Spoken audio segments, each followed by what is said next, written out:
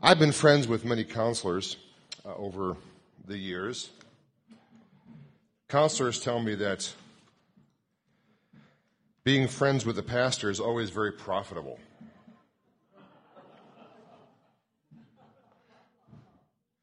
It's like every year you're friends with a pastor is like dog years, as with anybody else. 7 years worth of referrals. Anyway, I remember one buddy of mine who was telling me about a client of his. I didn't know the client at all. I didn't know his name. He didn't go into details. But he was a Christian businessman, this client of his. And the man was a pillar in his church, one of its leaders, actually. He led a small group Bible study, sang all the hymns every Sunday. He would not let a cuss word pass his lips, but he was stooping his wife's best friend on a regular basis, which is why he was going to see my friend, the counselor. Now, my friend was appalled at his client's lack of integrity. Integrity means being the same in public as you are in private. It means you're integrated. You're the same on the inside as you are on the outside. But here's a sad reality. I don't think any of us really has integrity. And we know it, sadly. We all know there's a disconnect between our inside life and our outside life. And the question that we have as Christians very often is, how do we get ourselves integrated? How do we make the private the same as the public? The inside the same as the outside? So that we're the same through and through.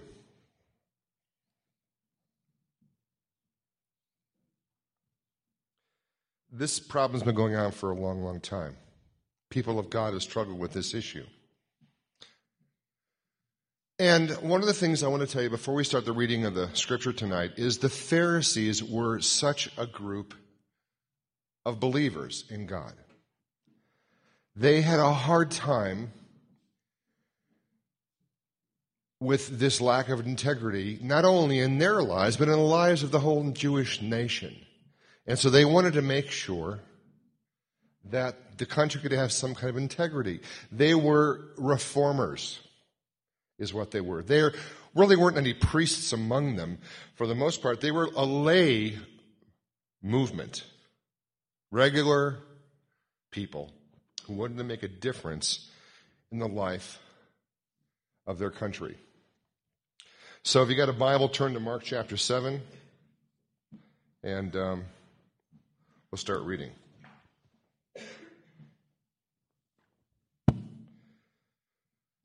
Verse 1 should be up on the wall.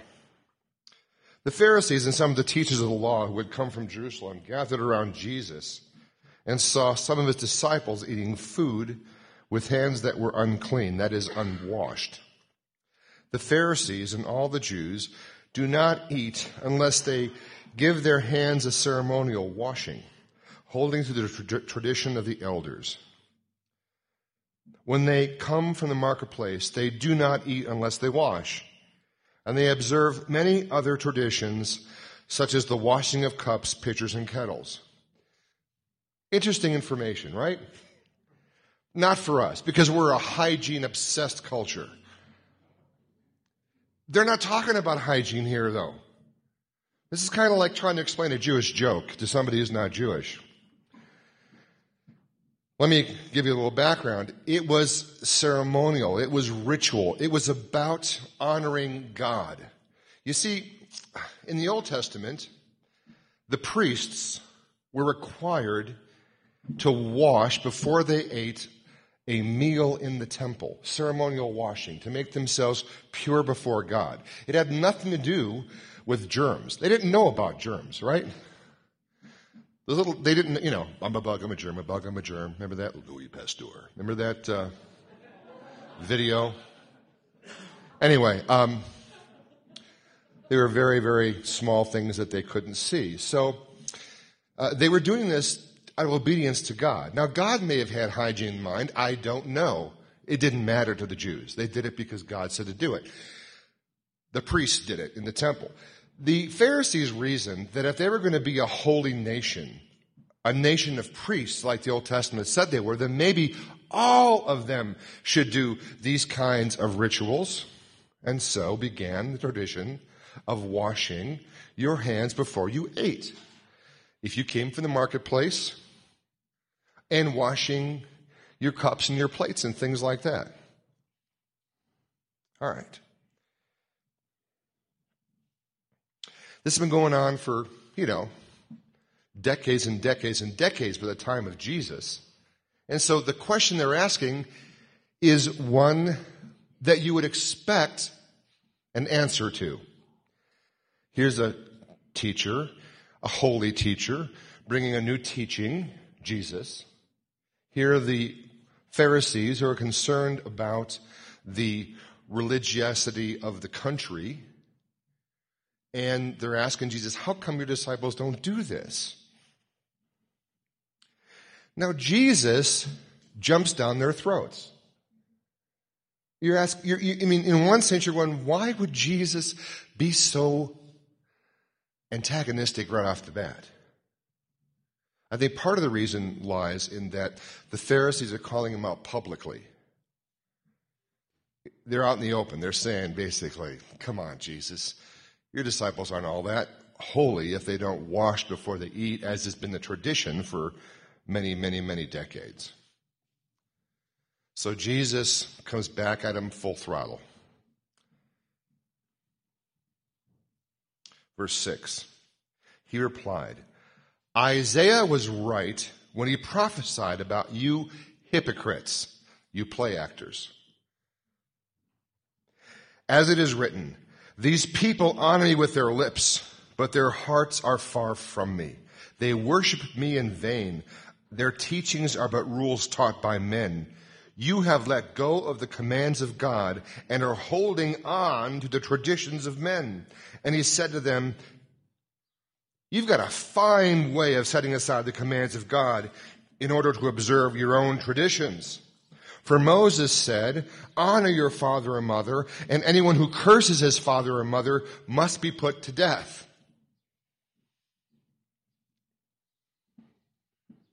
Aren't you glad sometimes that you didn't grow up Jewish in this era? Teenage angst and rebellion would be greatly reduced.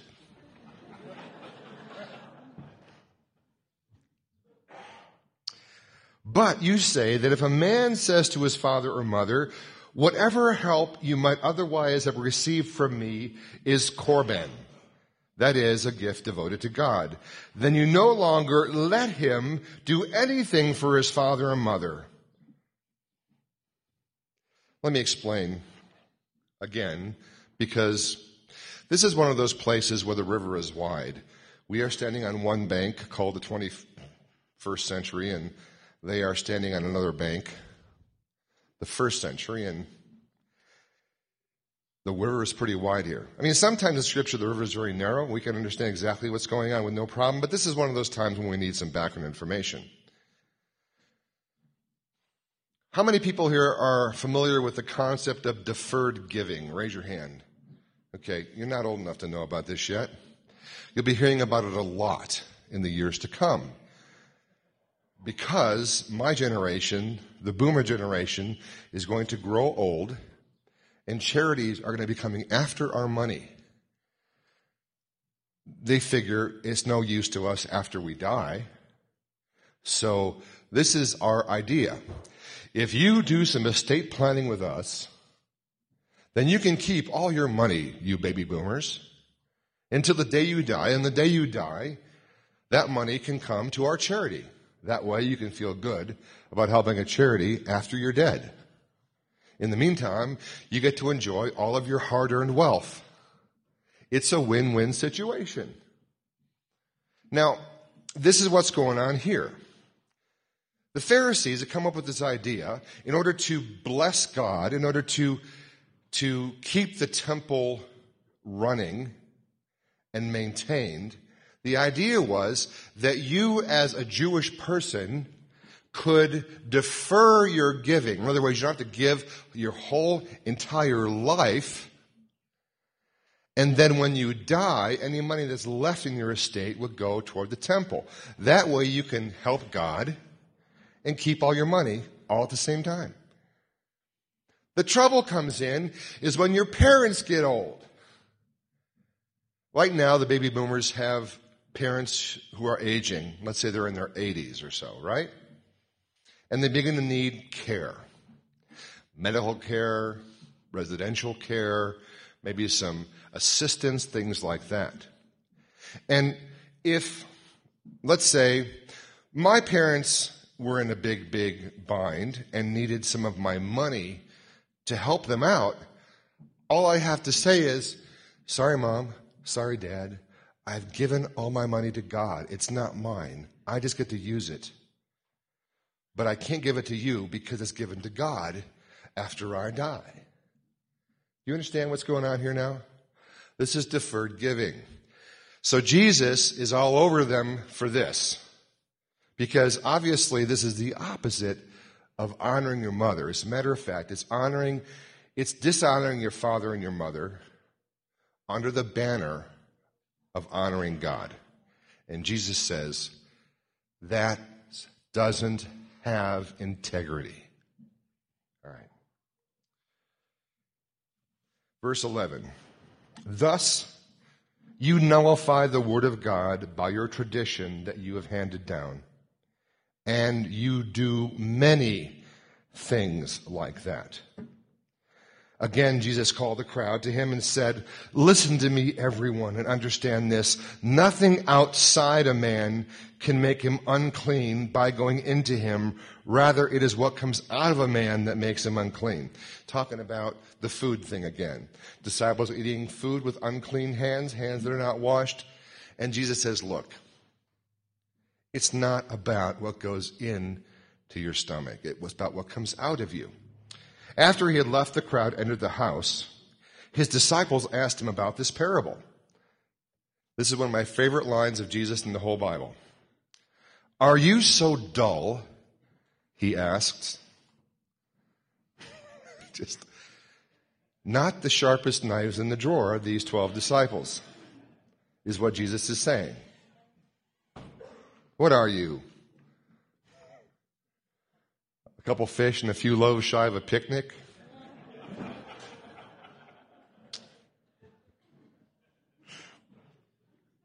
These guys have been getting it the last 2 chapters. I mean, you got to feel sorry for them a bit. So Jesus goes on. Don't you see that nothing that enters a man from the outside can make him unclean? For it doesn't go into his heart, but into his stomach and then out of his body. In saying this, Jesus declared all foods clean. This is huge. This is Mark writing to a Gentile audience primarily. We know it's a Gentile audience because he's trying to explain all the Jewishness of this passage, right? You don't need to explain this to Jews. They already know it. It's like the Jewish joke thing, right? They get it. But here, Mark's going to great pains to explain what's going on in the Jewish culture, so we assume that his audience is not Jewish. And so now he's saying this next thing, which is that Jesus is declaring all foods clean. Now, if you knew anything about the ancient Jews, even Jews today, you know they have foods that are considered okay and foods that are considered not okay. Foods that are kosher and foods that are not kosher. You can't eat, for example, pork if you're an Orthodox Jew. You can't eat catfish because you have to have fish only that has scales on it. So no calamari, no octopus, no catfish, no shark. I don't know how many people were catching shark back in ancient Israel anyway. Wasn't a big deal. And Mark is telling us that Jesus is now declaring all foods clean, like they don't matter anymore. Like Jesus, in one fell swoop, in one tiny sentence, is saying, we're going deeper, folks. You were this deep with your dietary laws that I gave you. Now we're going deeper. It's not about what goes into you that makes you unclean or clean. It's about what comes out of your heart. He went on. Verse 20. What comes out of a man is what makes him unclean. And from within, out of men's hearts, come evil thoughts, sexual immorality, theft, murder, adultery, greed, malice, deceit, lewdness, envy, slander, arrogance, and folly. All these evils come from inside and make a man or a woman unclean.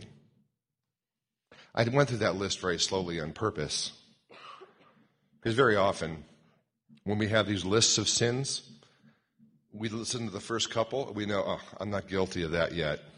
I'm safe. Then we get to the last couple. Arrogance, folly, slander. It's like, okay, that's probably all of us, really, honestly. So, folly is just not being wise. Did you know that? Anybody ever had a bad idea?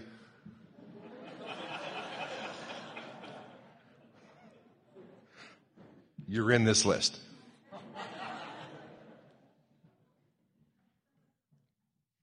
All right. So, the Pharisees were lay people who wanted to do the faith of their fathers correctly. They were a reform movement in Judaism. They knew the Torah, the law. It was the what of their religion. The question is, how do we get there? Like, this is the law of God. This is the way we're supposed to act. This is the way we're supposed to think. This is what we're supposed to say. But we don't. We all know we lack integrity. So the big question is, how do we get there? How do we do it? And so they made up this Mishnah, this series of rules and regulations made by men and women, mostly men back then, about how to get there. See? Not a bad thing. They knew the Torah was the what. They just needed to how. God, how do we do this?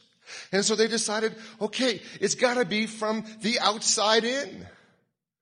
That's all we can do. Let's figure out how to keep the Sabbath by all these other things that we can do. And then maybe finally, if we get all of it right, we'll keep the Sabbath in our hearts.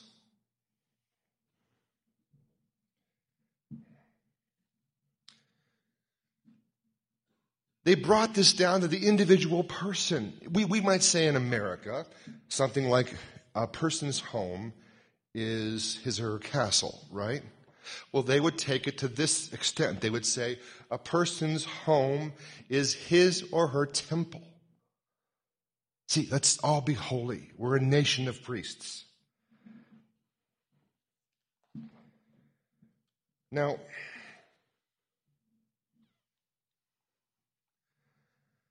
it's kind of hard for us to understand today because we don't have anything like ritual purity in our country. In our culture, there's no idea of ritual purity. But back then, if you were ritually impure, you had to go through a cleansing ritual. And you became impure from all sorts of things as prescribed in the law. Like if you touched a dead body, you were ceremonially unclean. If you came in contact with any kind of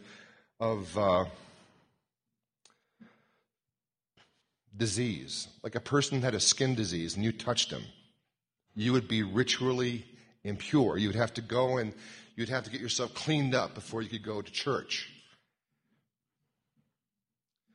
If you were a woman and you were having your menstruation, you'd have to wait so long after you were done with that and go through a ritual cleansing procedure in order to go back to the synagogue or the temple.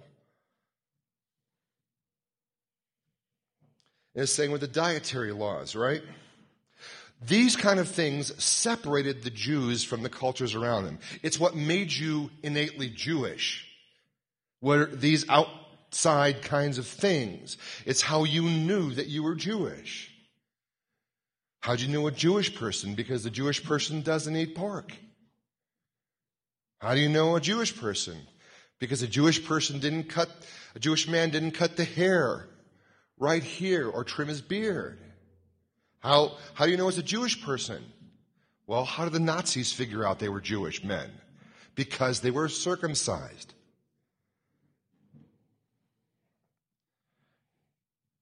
And these were all ways of them identifying themselves as people of God.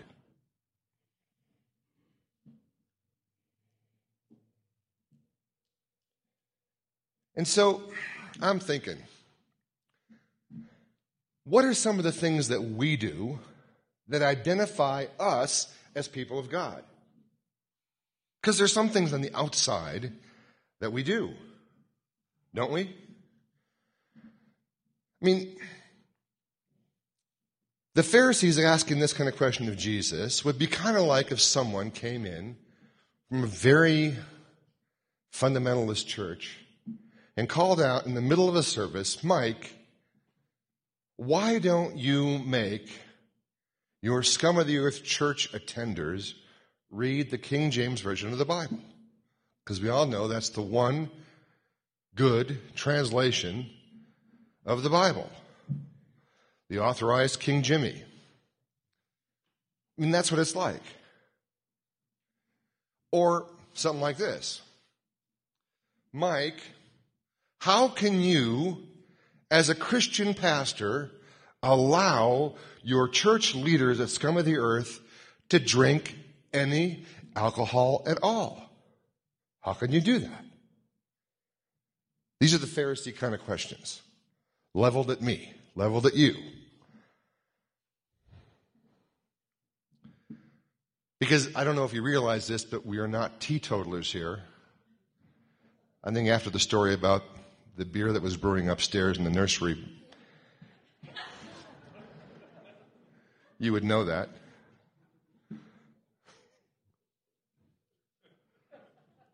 Now, we don't believe that Christians should get drunk, but we certainly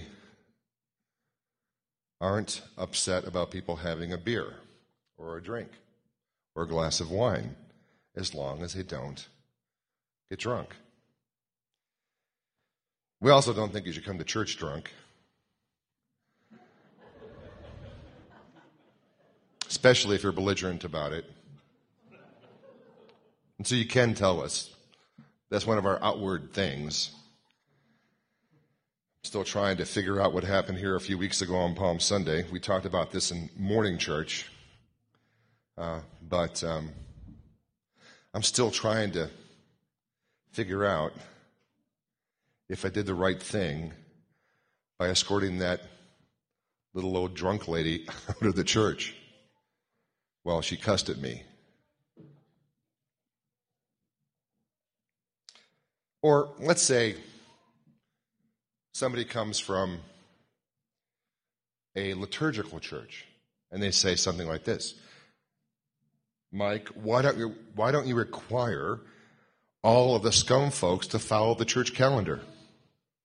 You know, Lent, Easter, all those kinds of high holy days. Why don't you? It's kind of a challenge to our spirituality, isn't it? The truth of the matter is, in the morning church, we probably do that a lot, but not at night church. Or somebody else could come and say something like this to me here as one of those Pharisaical questions. Mike, how can you be a senior pastor without a seminary degree? That's a very short question with a very long answer. But it's a question, isn't it?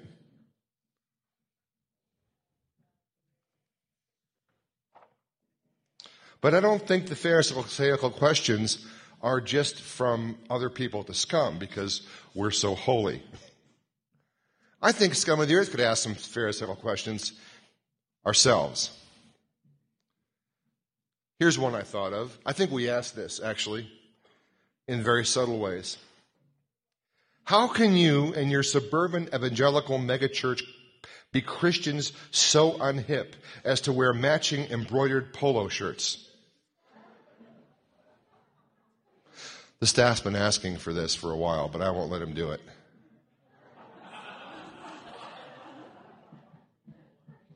I'm teasing. But seriously, we've got a chip on our shoulder when it comes to the way we relate to the culture and the way other churches don't. I mean, other churches, let's face it, are relating to my culture, the boomer culture. They've done it pretty well. We have chosen not to relate to that culture, and as a result, as the boomers age and fade into the sunset, we question the spirituality of suburban evangelical megachurches because of a number of different things. Or we ask a question like this.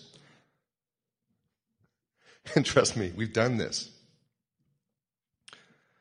Why do you and your ultra-cool Next Generation Church Conference use smoke pods and laser light shows during worship? Because that is so inauthentic. We can't even work. I mean, seriously. So I took a lot of the staff and other folks who went to this ultra-cool Next Generation Church Conference, and, they had, the band was separated by at least 40 feet on the stage. The drummer was up on some kind of giant scaffold. There were the giant jumbotrons on either side of the stage, and you didn't just have scenes of waterfalls and trees behind the words. No, you had the worship band and the words going across the bottom. And then there were smoke pods, because we have to have smoke pods to show off the laser light show. And people from Scum of the Earth are sitting there going, is that the worship leader up there, or is this leader worship? We're not sure. Let's get out. And so I go out, because I can't take it after a while. I go outside in the foyer, and there's my whole staff. So we're hanging out, watching the flat screen TVs in the foyer while we're chatting about how unspiritual this Next Generation Ultra Cool Church Conference is. Kind of Pharisees. Or we say something like this: how can you be real Christians and not ride a bicycle, recycle your trash, or conserve water? How can you do that? Because at Scum, we're concerned about the earth God gave us. Damn it. And you're not. Need a checkup from the neck up right there, don't we? I mean, seriously, all of us? So I think in this story, sometimes we got to look at the Pharisees and realizing we are them, all right? All the best motives, but not some of the best methods. Then there's the Jesus retorts, the Jesus responses. And I feel like if Jesus were saying this to us, these might be some of the kinds of things Jesus might be saying to us at Scum of the Earth. You claim to be free in Christ. You quote those scripture verses all the time so that you don't have to be disciplined in your life about anything.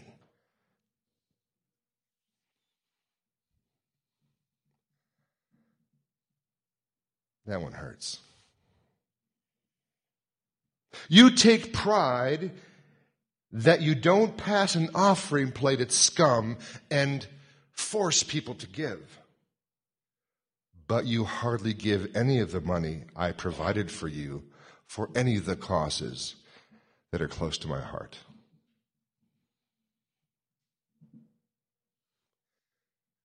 Ouch. How many of you are familiar with the 2 o'clock rule for leaders at Scum? Let me explain. If you're on leadership at Scum of the Earth, there is a 2 o'clock rule. The 2 o'clock rule goes like this. I made it up. It's all mine. Rules made by men right here. All right? This is the one legalism I've allowed myself, and I do so gladly. This is the rule. If you're on leadership at Scum, you may not be in the apartment or the house or whatever of your beloved, if you're not married, after 2 a.m. You've got to leave at 2 o'clock in the morning. When the bars close, you leave. Very simple. That's my rule. People have come to me with all sorts of problems with that rule, about its legalism. But this is what I see Jesus saying to Scum of the Earth. You leave your boyfriend's apartment at 2 a.m. in keeping with your pastor's rule, but you nearly have sex by midnight every other time.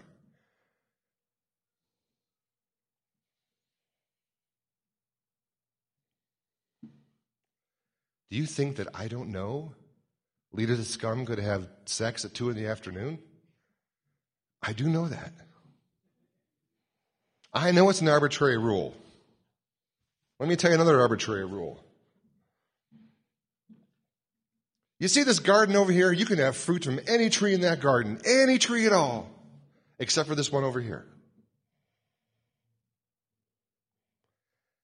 I'm thinking, God, that's kind of arbitrary, isn't it? Like, couldn't God have said, instead of don't eat the fruit from that particular tree, couldn't he have said, okay, you see that giant green-eyed fire-breathing dragon curled up in the corner of the Garden of Eden over there? Don't poke him with a stick. Like, that would have been understandable.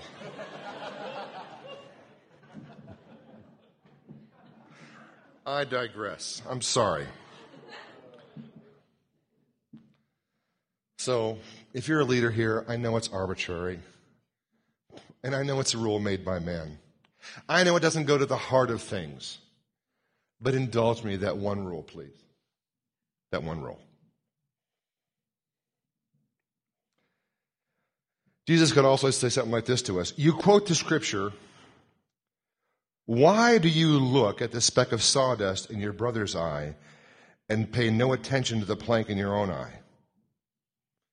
In order to get out of holding any of your brothers and sisters accountable to any of the commands I've laid down in Scripture.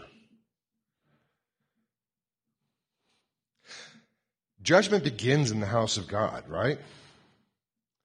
Honestly, I think that we turned a blind eye to all sorts of junk going on with our beloved brothers and sisters, which is hurting them spiritually, in the name of not judging. So this is the question I have.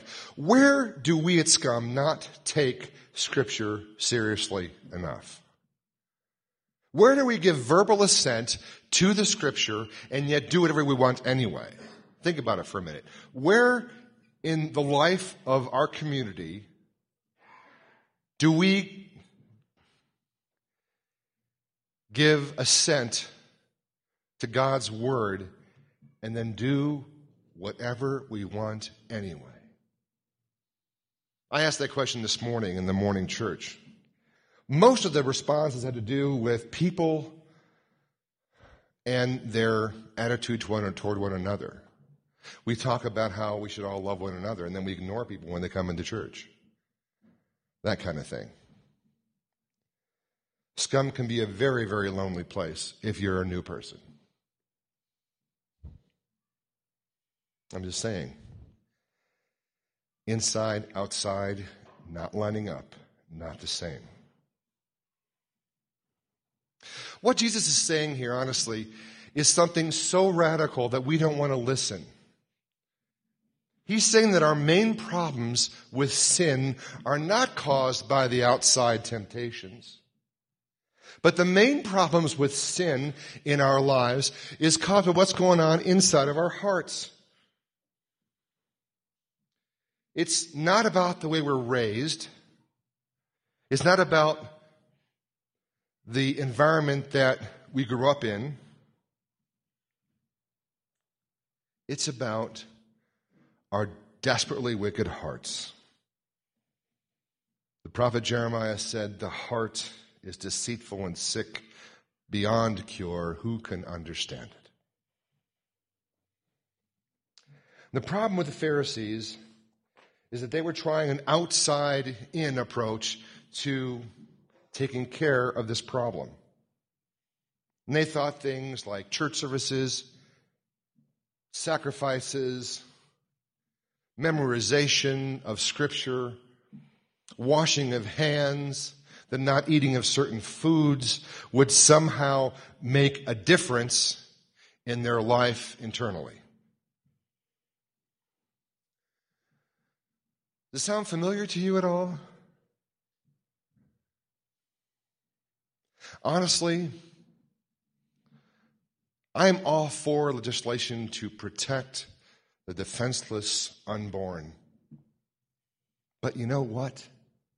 The change has got to come from inside. That's the change that's going to protect the individual unborn children in our nation. First, foremost, and best. We have all these Christians trying to pass all these laws to somehow make this culture better from the outside in. And I think what Jesus is saying is, no, it's going to happen from the inside out.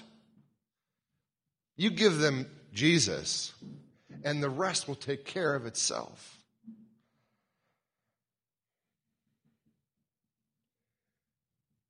The things that we're focusing on are symptoms of a deeper sickness, and the sickness is in our hearts. The human heart is where it's got to begin and end for all of us. And the Bible addresses this.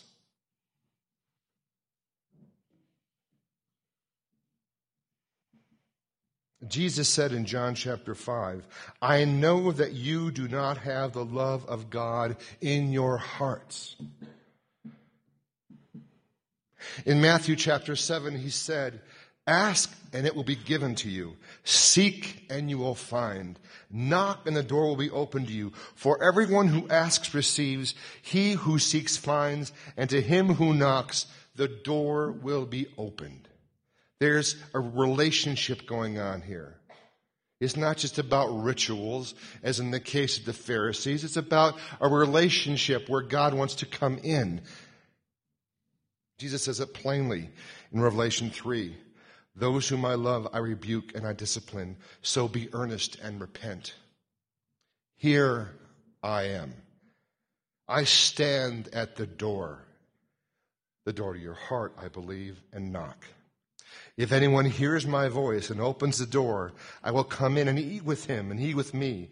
To him who overcomes, I will give the right to sit with me on my throne, just as I overcame and sat down with my Father on his throne. Must be a pretty big throne. But Jesus is saying it's about what's in our hearts, and he's saying, I am the cure. It's about what's going to happen from your heart outward. If you want to live an integrated life, if you want to be the same privately as you are publicly, if you want to be the same on the inside as you are on the outside, then it starts in the heart. And the heart is where Jesus resides. And all I want to say is this today. If you have never, ever invited Jesus to take residence in your heart, to come in and have a meal with you, to sup with you, to eat with you, to have fellowship with you inside your heart, that's where it begins. If you want your life to be somehow integrated, if you don't want to be a hypocrite, a play actor, someone who pretends to be righteous and isn't, then this is where it begins, by inviting Jesus into your heart, maybe for the first time tonight. And if you are already a believer, if you've already made that commitment, you know what? Have another meal with Jesus in your heart. Depend on Him daily to change you from the inside out. It occurred to me, I'm pretty pathetic in my prayers this week, because I always am saying, Lord Jesus, have mercy on me, a sinner. And honestly, I haven't done anything that bad lately. Not like anybody's going to lock me up. There's nothing illegal. There's nothing I'm ashamed about. Nothing I can't tell my wife about. But I know that I'm missing the mark on so many levels. And the only place I'm not going to miss the mark, the only way I'm not going to miss the mark, is to have Jesus finally come in and change me from the inside out. And so I'm asking you, follow in my footsteps. Realize that you can't do it on your own. That there's not any amount of rules you can place on your life. I'm going to have a devotion. I'm going to read the Bible. I'm going to do this. I'm going to go serve overseas. I'm going to go do anything. I'm going to worship and praise for 24/7. I'm going to do all these things. No, it starts on the inside. And then all those things fall into place. So I want you to pray with me. Some of you for the first time, some of you for the 5th, 10th, 100th time. To have Jesus come in to our hearts and work integrity in us from the inside out.